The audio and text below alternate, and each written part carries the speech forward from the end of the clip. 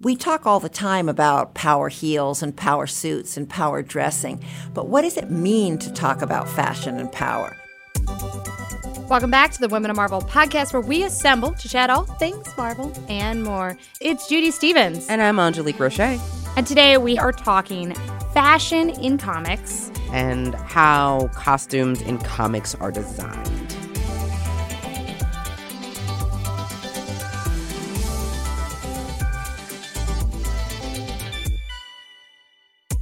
Later on the show, we're going to talk to artist Kris Anka.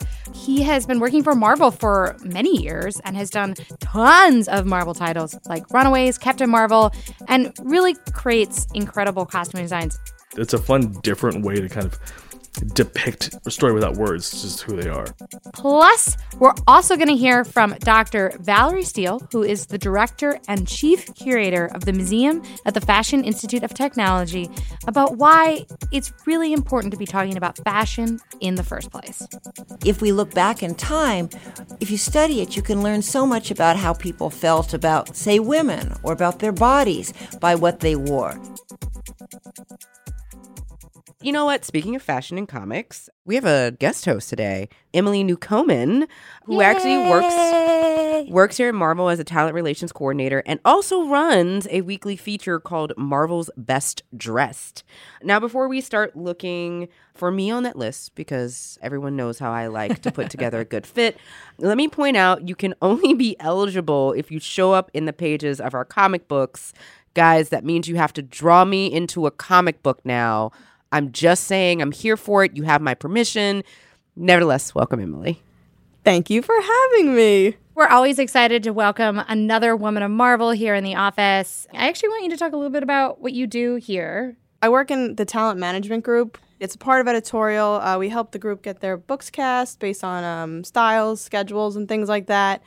I primarily, on a day-to-day, make sure that a lot of the variant covers get created. Can you talk a little bit about what a variant cover is? So there's the main cover of a comic book, which is the main one. But then there are other covers, secondary covers, with art that's separate from the main cover. And they give us the opportunity to approach different artists and new artists. We have retailer variants, where if you own a comic book store and you want a special cover, I'm the one that helps you with that. I like to sprinkle my own little, influence on them when I can. There's a Black Cat cover, Black Cat 9. It's a Gwen Stacy variant, and Black Cat is robbing a Newcomen Jewelers. So everyone go out and buy it. So what you're saying is you're going to be on the next list of best dressed, right? Yes. She's clearly closer than I am, and I don't know how I feel about it. Guys, you got to get this done. So in all of this and all of this other great, amazing work that you do, you run this column of Best Dressed. So what exactly is Marvel's Best Dressed? So it started off as a tweet in 2017 that I sort of ran with. So I was like, okay, how can we bring more attention to each week's books on sale in a way that would make someone like me stop and open up the tweet?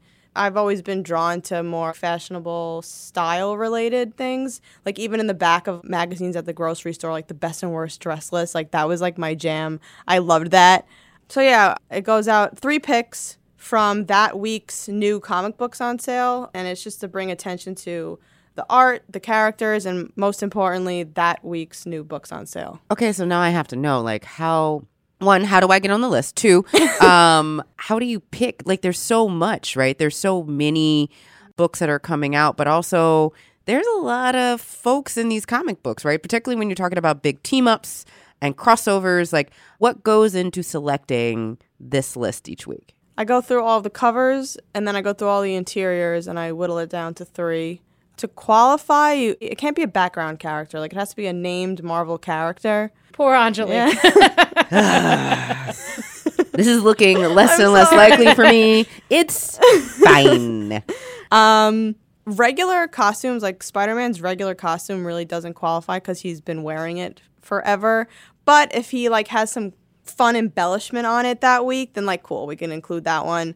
If it's a new design, like Thor got a new costume design for this new run, For Thor 1, then it would qualify because it's new, but I'm not going to use it again for issues 2 or 3 because, like, we've seen it, whatever. And throwback looks also count. So if, like, Black Widow's in her, like, old 60s look, like, I will usually always include that. But I wouldn't include her normal, everyday costume. What we haven't talked about yet is you studied fashion. So this is not just, like, something that popped out of nowhere. Like, how did you make the jump from fashion to comics? I went to FIT. It was a good time. FIT is the Fashion Institute of Technology here in New York City. Yeah. I got my associate in illustration, and then after 2 years of that, I was kind of like, okay, I don't think that this is the career path for me. Wasn't your jam? I mean, I didn't want it to be like my career jam. You know what I mean? So then I switched to marketing because I thought, okay, I could still be creative this way. With what I learned in illustration, I could visualize the things that, you know, projects and stuff I'd be doing there. But I also didn't want to let a lot of the art go, so I ended up minoring in art history. And I feel like all 3 of those things gave me the skills and the opportunity to get an internship here when I was a senior. So we've been talking a lot about costume design, and looking at the many fashion choices that go into a single issue of comics is incredible. But why is it important to talk about fashion in the first place, right? And how can we talk about fashion in a deeper way? Because, you know, we like to go deep here at Women of Marvel. So we were actually very excited to be joined by Dr. Valerie Steele, who is the director and chief curator of the museum at the Fashion Institute of Technology here in New York City. And they actually have an exhibit right now all about power in fashion. And I definitely had like a couple fangirl moments because I really love history of fashion. It's really great. Let's welcome Valerie to the podcast. Well, welcome, Valerie. Thank you. Glad to be here. So I'm very excited to talk to you because when we started working on this episode, I was like, why don't we ask the curator at the FIT Museum? The exhibits that you guys put on there are so phenomenal. Oh, thank you. We got a great team of curators there. It's fabulous. Can you talk a little bit about like the museum and like what people can find there? Sure. The museum at FIT is dedicated to the art of fashion. We have a permanent collection of more than 50,000 garments and accessories from the 18th century to the present. Actually, we even have a 17th century pair of high-heeled men's shoes. And we put on 4 fashion exhibitions a year, so they're staggered. So anytime you come, there's almost certainly going to be at least 1, if not 2, fashion exhibitions up. So you have an exhibit open right now that's called Power Mode, The Force of Fashion. Can you talk a little bit about it? Sure. We talk all the time about power heels and power suits and power dressing, but what does it mean to talk about fashion and power? Clothes don't actually have any power like an army does or a generator does. It's something that people create and people think of. So this exhibition explores the different aspects of power that are expressed in fashion, whether it's socioeconomic power, sexual power, military power, or the power of rebellion. This all sounds amazing. Hopefully everyone is making a note. If you live in New York City or if you're going to be traveling, make sure the FIT Museum is on your list. But let's take a step back, actually. Valerie, how did you get started in fashion? Well, like many people, I was always interested in fashion. When I was younger, I wanted to be an actress, which is all about dressing up. Then I went to get my PhD at Yale, which is already weird because I'm a high school dropout. But I went to get my PhD at Yale in modern European cultural and intellectual history. And the first term there, we had to give reports on 2 articles from a scholarly journal. And I don't even remember mine. But my classmate, Judy Coffin, spoke about 2 articles from the feminist journal Signs, arguing about the meaning of the Victorian corset. Was it oppressive to women or was it sexually liberating? And it was like a light bulb went on, and I realized fashion's part of culture. I can do fashion history. So that changed my whole life. From then on, it was all fashion history. That sounds like the dream thing to study. Well, it made me unemployable for 10 years, which was not so dreamlike. Oops.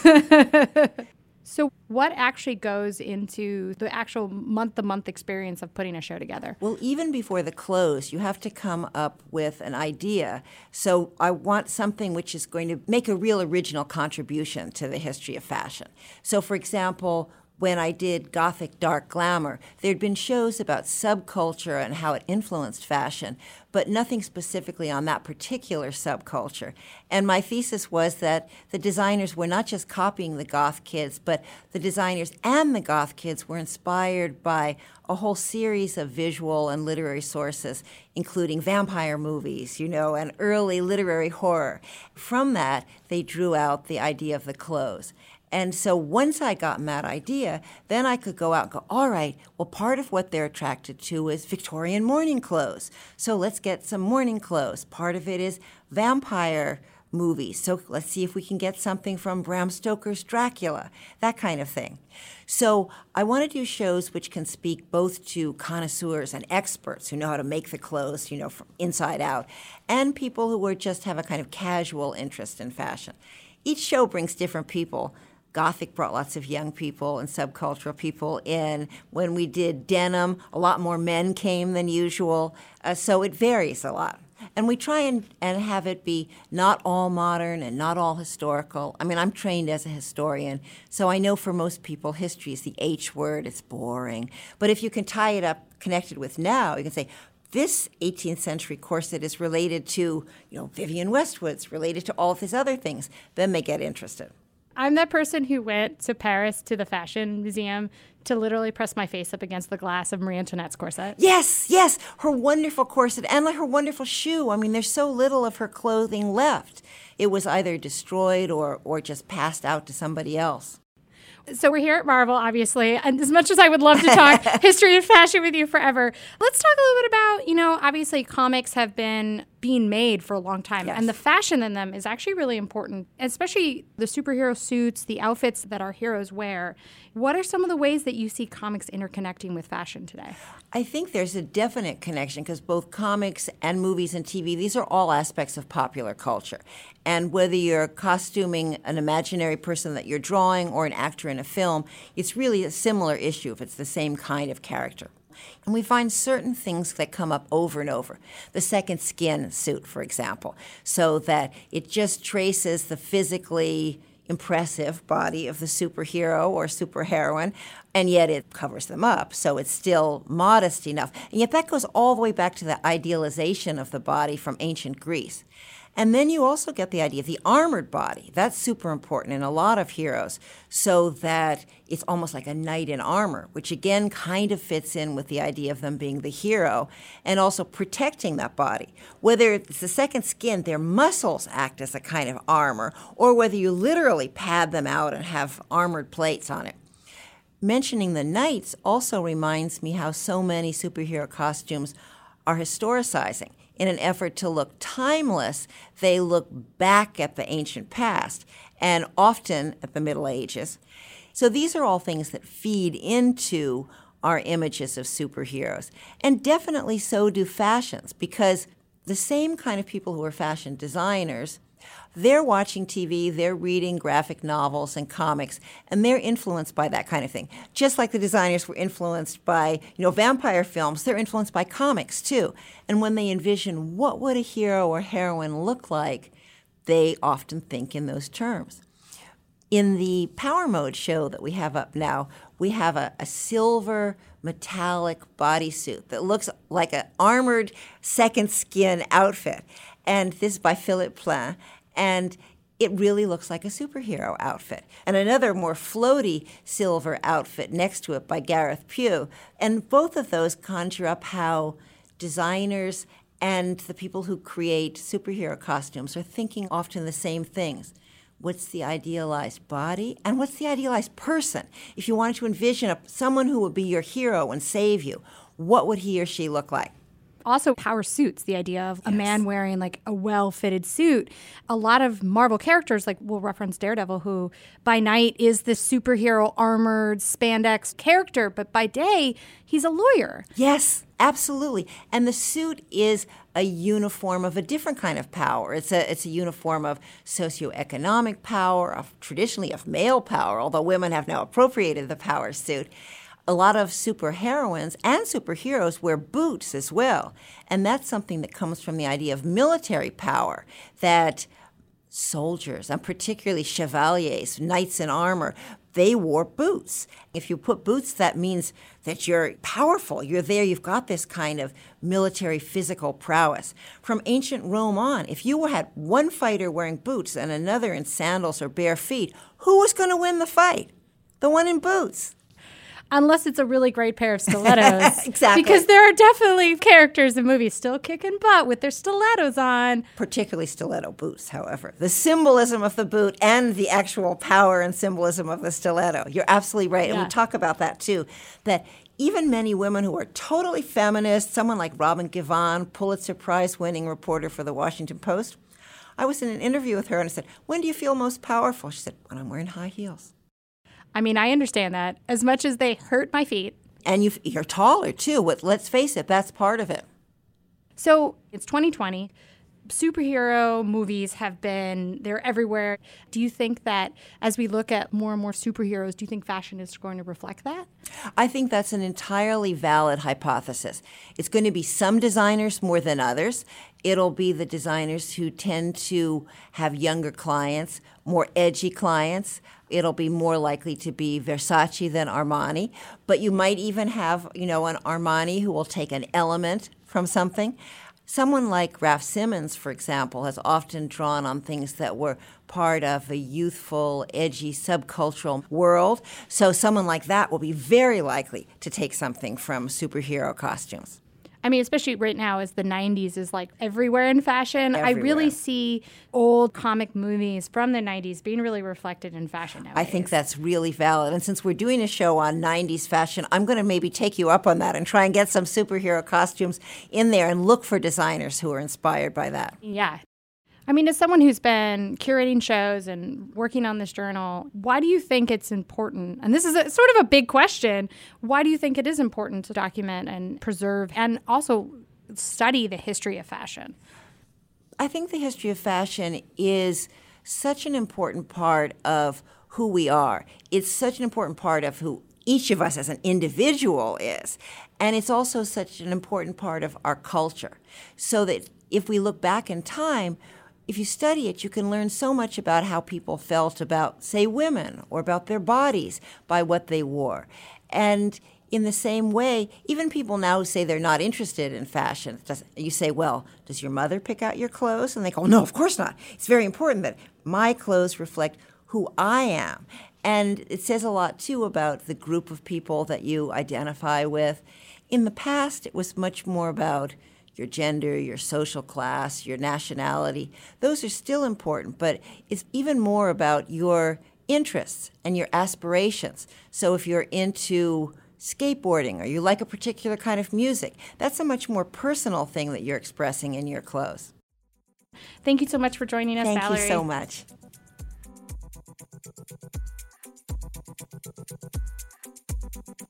Thanks again to Valerie Steele for stopping by. She was fabulous. If you want to find more of her work, she has co-authored more than 24 books on the history of fashion. So there is plenty to read. And make sure you guys are going and checking out what's happening at the museum at FIT. They have multiple exhibits throughout the year. The Power exhibit is on right now, and you can find more if you go to fitnyc.edu. So we have another special guest joining us today. Wait, another? Oh my God, this is a packed full podcast. I mean, it's like fashion is all-reaching and all-encompassing. I don't know what to do. It's like everyone loves fashion. Everyone does love fashion. You know who loves fashion? Who? Chris Enka. Oh. Oh, does he?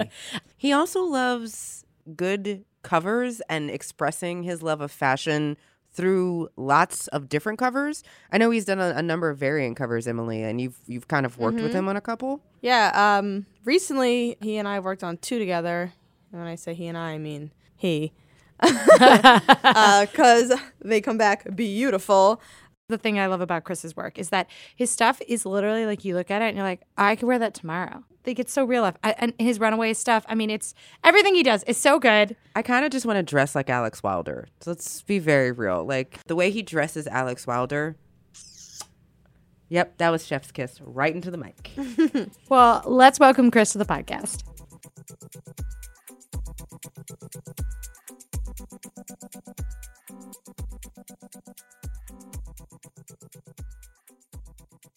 Hi. Hi. How's it going? It's good, it's relaxing. Not really, but I was about to say, what? I've never heard that come out of your mouth. No, God, no. So, Chris, you've had a love of art your entire life. And you've always had this appreciation for animation and this appreciation for comics. Talk to us a little bit about your training as an artist. I don't even know if there was a start. It was just something that I always did, and I just never stopped doing it. It was the one thing that came easier to me. I went to an arts high school in LA, and then, the goal is to go to an art college, and I got into CalArts, so I went for animation. And so basically that training was 4 years of telling stories and how to do characters. So when it was time to do comics, it was kind of an easy transition because, I was drawing Marvel fan art all the time, and I've been doing that since I was 11. It was more the comic making was the hard thing to kind of learn, but the telling of the stories and drawing these characters kind of came natural at that point. How do you find that costumes communicate story and character?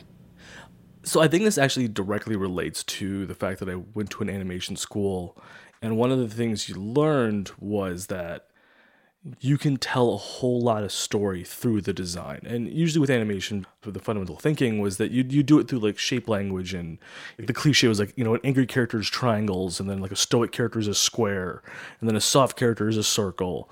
And you sort of learn how to tell these stories through the most rudimentary design language because you wanted it to be translated as easily as possible. You wanted everyone to be able to pick up on it quickly. You wanted people to already start knowing about the character before a word is even said. And part of that kind of just translated into clothing, what they wore, how they wore it. So you just sort of start thinking about, if you take a hoodie, no 5 characters are going to wear a hoodie the same way. No 5 people are going to wear a hoodie the same way, or what kind of hoodie, what style of hoodie. And you just have to sort of think about who these characters are. And at least with Marvel, the characters are so old and classic that it's not hard to get into their heads. It's not hard to understand what Wolverine is and how he's different from Jean Grey and Scott Summers. So when you start dressing them, you just start thinking of who that person is and how would they go shopping for clothes? What clothes would they find? What would they put on? And especially Wolverine. I think he's got an incredibly distinct fashion sense. I mean, when I think of Wolverine shopping, I think of him at a vintage store, buying the cheapest thing that he could find, buying it really quickly. Ratty leather jacket. Yeah, That's or what I see. He buys flannels from a gas station.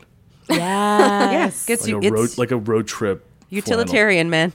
Yeah, Maybe he washes it in the sink. Maybe he doesn't. exactly. If he washes it at all, it's probably going to burn up. So you just kind of start applying that to these characters, and it gets trickier with going into Runaways and stuff like that, where it's younger characters and newer characters where the legacy isn't quite so solid, and it's almost more fun because then you have more leeway to really kind of hash out what their fashion language is to the world. But you've actually really helped in the last 5 or 6 years here at Marvel help redesign some of our characters. I mean, all the way back in 2014 with Spider-Woman. What's the process for you of taking an existing character and creating a new look for them? It's a rough process, and a lot depends on the editor I'm working with and sort of their tastes. I think what a lot of people don't realize is that there's a lot of cooks in the kitchen, and we try to find something that kind of works for everybody. So every job is a little different. Designing Wolverine was different than designing Storm and Psylocke, which was different than designing Jess. And one of the first steps I'll take is I'll look at all of their costumes. I try to get a pool of all of their looks and kind of see if there's any through lines, see if there's any motifs that are always sort of there. And I'll try to keep that because I think if you sort of keep the heart of what their looks are, you can kind of play around a lot and it still will feel like the character. A lot of it depends on what the job is requiring of the look. So, with Spider-Woman, they wanted this very street look for her. They wanted to transition from sort of this classic leotard superhero to sort of this... The word that was used to me was a bouncer. Jess was going to defend Ben Urich. So I had to figure out someone who could work in the classic Marvel street level hero kind of vibe, but still sort of retain the spider motif and the spider color, but needed to work in sort of this darker environment. So it was about kind of trying to ground her look. And then, I was asking a bunch of women I knew, what would you wear if you had to like be athletic at night? Like what kind of pants? Because like jeans aren't really flexible unless you really break them in. What kind of boots would you want to wear? So it's kind of like using that, and then also trying to balance the fact that, you know, this is a superhero world. So I don't want it to be like really, really mundane. And Jess she was like a former agent of S.H.I.E.L.D.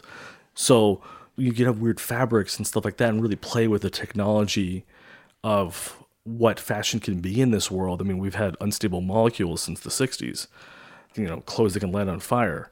Like one of the things I wanted, like her mask to be something that can be contained in like a little tiny lens that she pops on, and then it can grow into this kind of superhero look, but also can just be sunglasses if she wanted it to be. It's such a cool process that you go through on balancing everything you just said about the form and functionality with the actual personality of the character, right? Like, yeah. I mean, you know how much I love the Runaways, so this is just going to go back to the Runaways, always back to Gert and Chase, always. Yeah. How much do you balance the look of the character's costume with the function, but also about who they are as a character? The very first step was I built a wardrobe for all the kids. And so I would have just hundreds of pieces of clothing options for each of these characters. And Rainbow and I spent weeks on this, and we're going back and forth. I mean, infamously with the Gert and the makeover with Gert, that took us a year to figure out. From when we first discussed it to me actually drawing the issue. Like, that took us a full year to really nail down what we wanted Gert to be. Because we were sort of, refining her as sort of the character's also refining herself, being brought back to life. And, since Gert was created back in like 2004 to now, the style has changed so much, fashion has changed so much, and that was kind of the story. But it also made it really hard to figure out what to do with her. And, it was always funny. It was whenever I was doing these style guides for each character, I always would forget that these things take me like a full day themselves. And so I would never time for that. So I always have this schedule built out, and then I always forget that I need a full day just to design all their clothing. So I'm not sure everyone may be aware of what a style guide is. Would you care to explain what purpose they serve and what you think about when you go into creating them? I enjoy when you tweet them, and we have some up here. I also am very excited that Old Lace is also in the style guide, and I appreciate you for that. Well, so it all kind of started originally with just, I had to sort of like nail down these costumes. I knew that these costumes would be coming up a lot, and just for myself, I'm a reference heavy person, and I'll, over years of drawing comics, if I don't have a reference for something, I will accidentally either change it or I will constantly keep going back to find it. So I decided with this, since I had these wardrobes, instead of having to keep trying to find pieces of clothing, I just wanted them all readily available in one image. And with Old Lace being there, it was also to work as a height chart, so I could always keep the heights of all these characters accurate and never change. But it's mostly there just kind of for me to keep these details accurate, because what I didn't want to have for the book was that just kids just wearing plain t-shirts and plain jeans. I appreciate that. They're very specific pieces of clothing, so I just wanted to always be accurate with it. How many stitches, what's the lacing up on the side, patterns. And so it just sort of helped me keep track of everything. And then just as we kind of built it, it also allowed me to pre-plan outfits before I needed them. And then it sort of like made a fun little Easter egg for the books.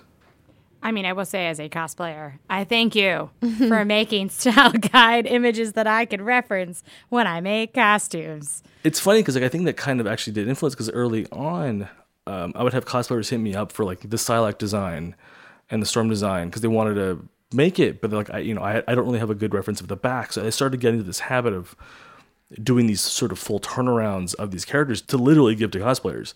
But then it sort of helped me keep these things in mind, so then I just kept doing it more and more, so that by the end, I was doing like full 360 turnarounds and having all the details figured out. How does the wings on Jess's costumes look? Where are the claw slits on Wolverine's costume? So by the time I got to Runaways, it was just sort of a natural step. Just the difference was that it was changing every month rather than just doing one design and being done with it. Where do you get your references when it comes to costume, when it comes to whether it's street clothes or an actual, like, I'm in my superhero gear? What are some of the references you tend to use to design these out? Well, for the street clothes with Runaways, it's like, I know I grew up in LA, and it's because these kids are from LA. They're all people that I see every day outside, and so I'll just kind of keep track of the type of people I'll see and the type of clothing they'll wear, and so I'll spend hours a day just on Pinterest, going down rabbit holes and just sort of putting things away. Like, while I was still in the book, I would just constantly be building up these wardrobes with options and ideas, seeing cuts that people would wear. And if you spend the time, there's reference everywhere. There's Instagram, Twitter, outside, movies. You just have to sort of build this mental library of all these things. And it kind of became easy. And especially once, Rainbow would give me the script and would call for a very specific activity, I would then just go through my head of like, what kind of pajamas would Chase wear? Would Chase wear pajamas? Would he just sleep in his underwear? Things like that. I would sort of sit there and figure that out. And then that would sort of dictate what to do. I think also part of it is just personal aesthetic and just me sitting there like, I don't feel like drawing that kind of shirt. I want to draw something a little bit more fun than that kind of shirt. It was particularly tough with Runaways and sort of that time jump because it's, it's like 15 years and these kids have aged, 2? So to go from like what these styles were and what these fashion tropes were in the early 2000s to what they are now and whether they even exist at all, it does take kind of like a leap. Molly was tough. Molly was a very difficult one because Molly had this very, very cutesy style with these sort of like big animals and big shapes. So with hers, it was a lot more like pastel colors and kind of big clothing shapes, just like sweaters or tights, in sort of these things where they're bold shapes, but they're not quite as loud and cutesy on her anymore. So you've worked with a lot of our characters in the Marvel Universe. Out of the whole tapestry, who has your favorite costume? Like superhero costume that I've done, or just in general? How about what's your favorite Runaways look? Because this is a hard question, right? Emily's putting you on the spot. Yeah, she just like, give me your deepest, darkest secret. I need it now. And then I'm going to continue that. Okay, so your favorite Runaways costume and your favorite redesign of the look that you've done for us. All right. My favorite Runaways costume is probably going to be issue 12 Carolina gown. Oh, that's a good one. Yeah. Just because like, that one was a lot of legwork. That was a full. I was just begging Rainbow to let me do a gown look at some point. For those who may not, and you should go read it like right now, seeing the gown you're talking about on Carolina, like walk us through what the gown looks like. It starts off as like a very like light pink gown, very simple top, just sort of a 2-strap that goes down to this kind of really wide gown area, hips below, but it's got this lacy frill in the front. And then the gown sort of goes from a light pink to a very dark magenta. And at the very bottom of the gown is sort of a constellation of stars coming up from the ground up. And then that sort of transitions into a full sort of pink and magenta floral lace pattern that goes from the frills all the way up through her top. And then her hair I had be pulled back into a high knot, but the hair turns into a bow shape in the back. There's star glitter all through that as well. And then I have glitter highlights on her cheeks. The detail is amazing because I'm sitting here looking at the picture and I'm like, I never noticed what was in her hair, but there it is. Yeah, well, I remember seeing a bunch of photos when I was just pulling like hair reference when I was building these looks out for all these characters. People do really fun like roses in their hair, like made of their hair and like with braids. Like they do these really intricate patterns. But it felt too much given like kind of the chill vibe that everyone's always like wearing in this book. So when there was a chance to dress them up, I was like, I have to use everything that I've wanted to do with these characters that doesn't really allow me to use often. Because, the rest of it is just styling. That issue was the first time I ever actually got to be a fashion designer and like design clothing for them. I want to say, Chris, that you are a fashion designer. The aesthetic and the styling that you bring to your characters, you're truly a fashion designer. People cosplay your looks. Come on. Yeah, I mean, I guess with like the superhero costumes, absolutely. But thank you, man. It's fun. It's a lot of fun for me. It's a fun, different way to kind of depict, the story without words. It's just who they are. In terms of redesigned costumes, it might honestly have to be Psylocke. It's between Psylocke and Storm. I knew it. I called it. We've had a lot of conversations about Psylocke. Psylocke was my very first one. And I think it's one of the more definitively me looks. I remember getting the email. And it was just like, design a look for Storm and Psylocke. And I was just sort of like blown away for like a day. But just sort of to have these kind of characters in my hands. It was a very clear vision I had. And I think it translated pretty well. I mean, yeah, I love that look. It just really fits her as a character so well. For a second, I was like, are you going to say Captain Marvel? And then I'm going to tell you how many seams are in my costume? Yeah, I'm saying it's entirely my fault. So like Jonathan's like, there's just so much flat blue. I just want to break that up a little bit. I mean, it does work. It gives her depth and texture and also functionality. You gave her a utility belt. When I wear that costume, I can bring my phone with me. Yeah, that's always the one thing. Everyone's like, I can carry my phone now. It's all these minor things, like just like the chest lines, like what's going on the sides. Like I took that from her Warbird costume back in like the Avengers run. Because that was always the look I really loved, and it's it's one of those things of like there's always these character designs or these costumes that like get replaced but have like little fun details. Then any chance I can kind of bring that back, I tried to. So yeah, I just took that from the Warbird and sort of simplified it and sort of applied it to Jamie's Captain Marvel design, sort of just to add a little touch to it, but still made it feel like this was something that was already Carol's. Well, Chris, I wish we could talk to you about design and fashion all day. Where can fans find you on the internet? You can find me on Twitter and Instagram at Christopher Anka. Go follow him. Yeah, right now. Go follow him like right now. Well, thanks so much, Chris. Of course.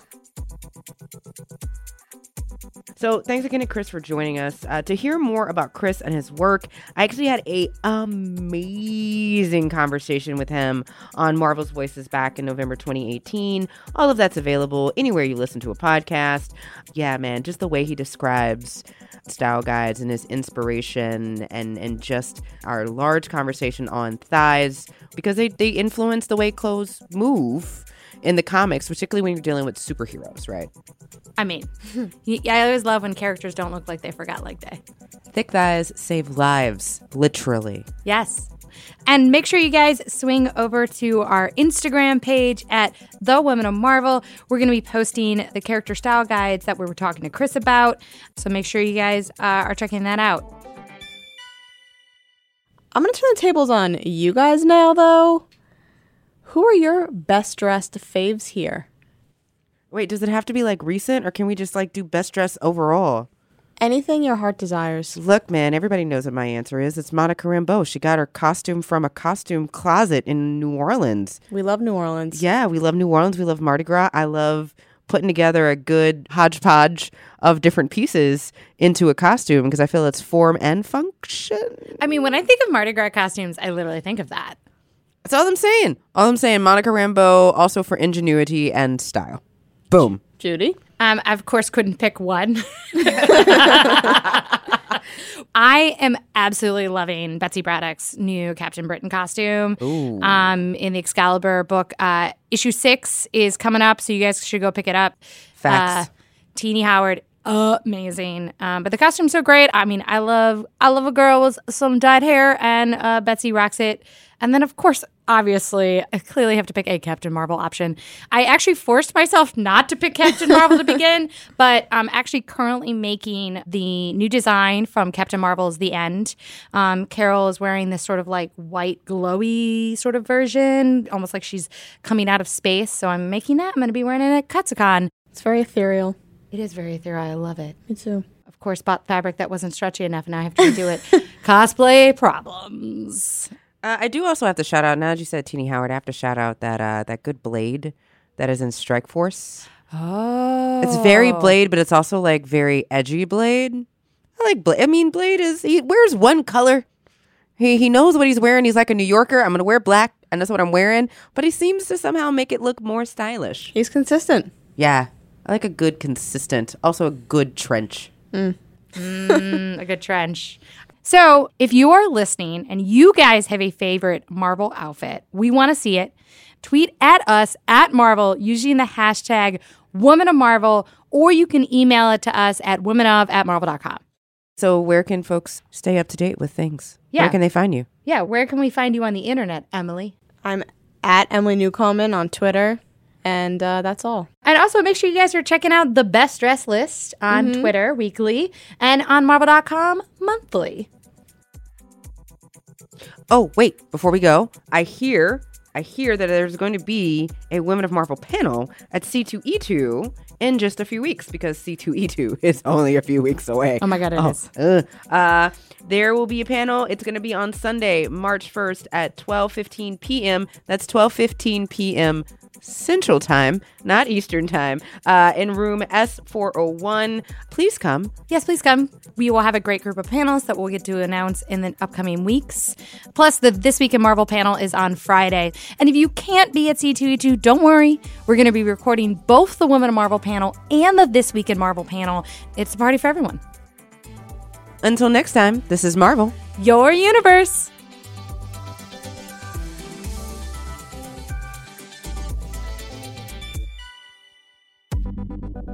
This episode of Women of Marvel was produced by Rebecca Seidel and Zachary Goldberg. It was hosted by me, Judy Stevens. and me, Angelique Roche. Our development manager is Kieran Heffa, and Jill DeBoff is our director of audio. Thanks for listening.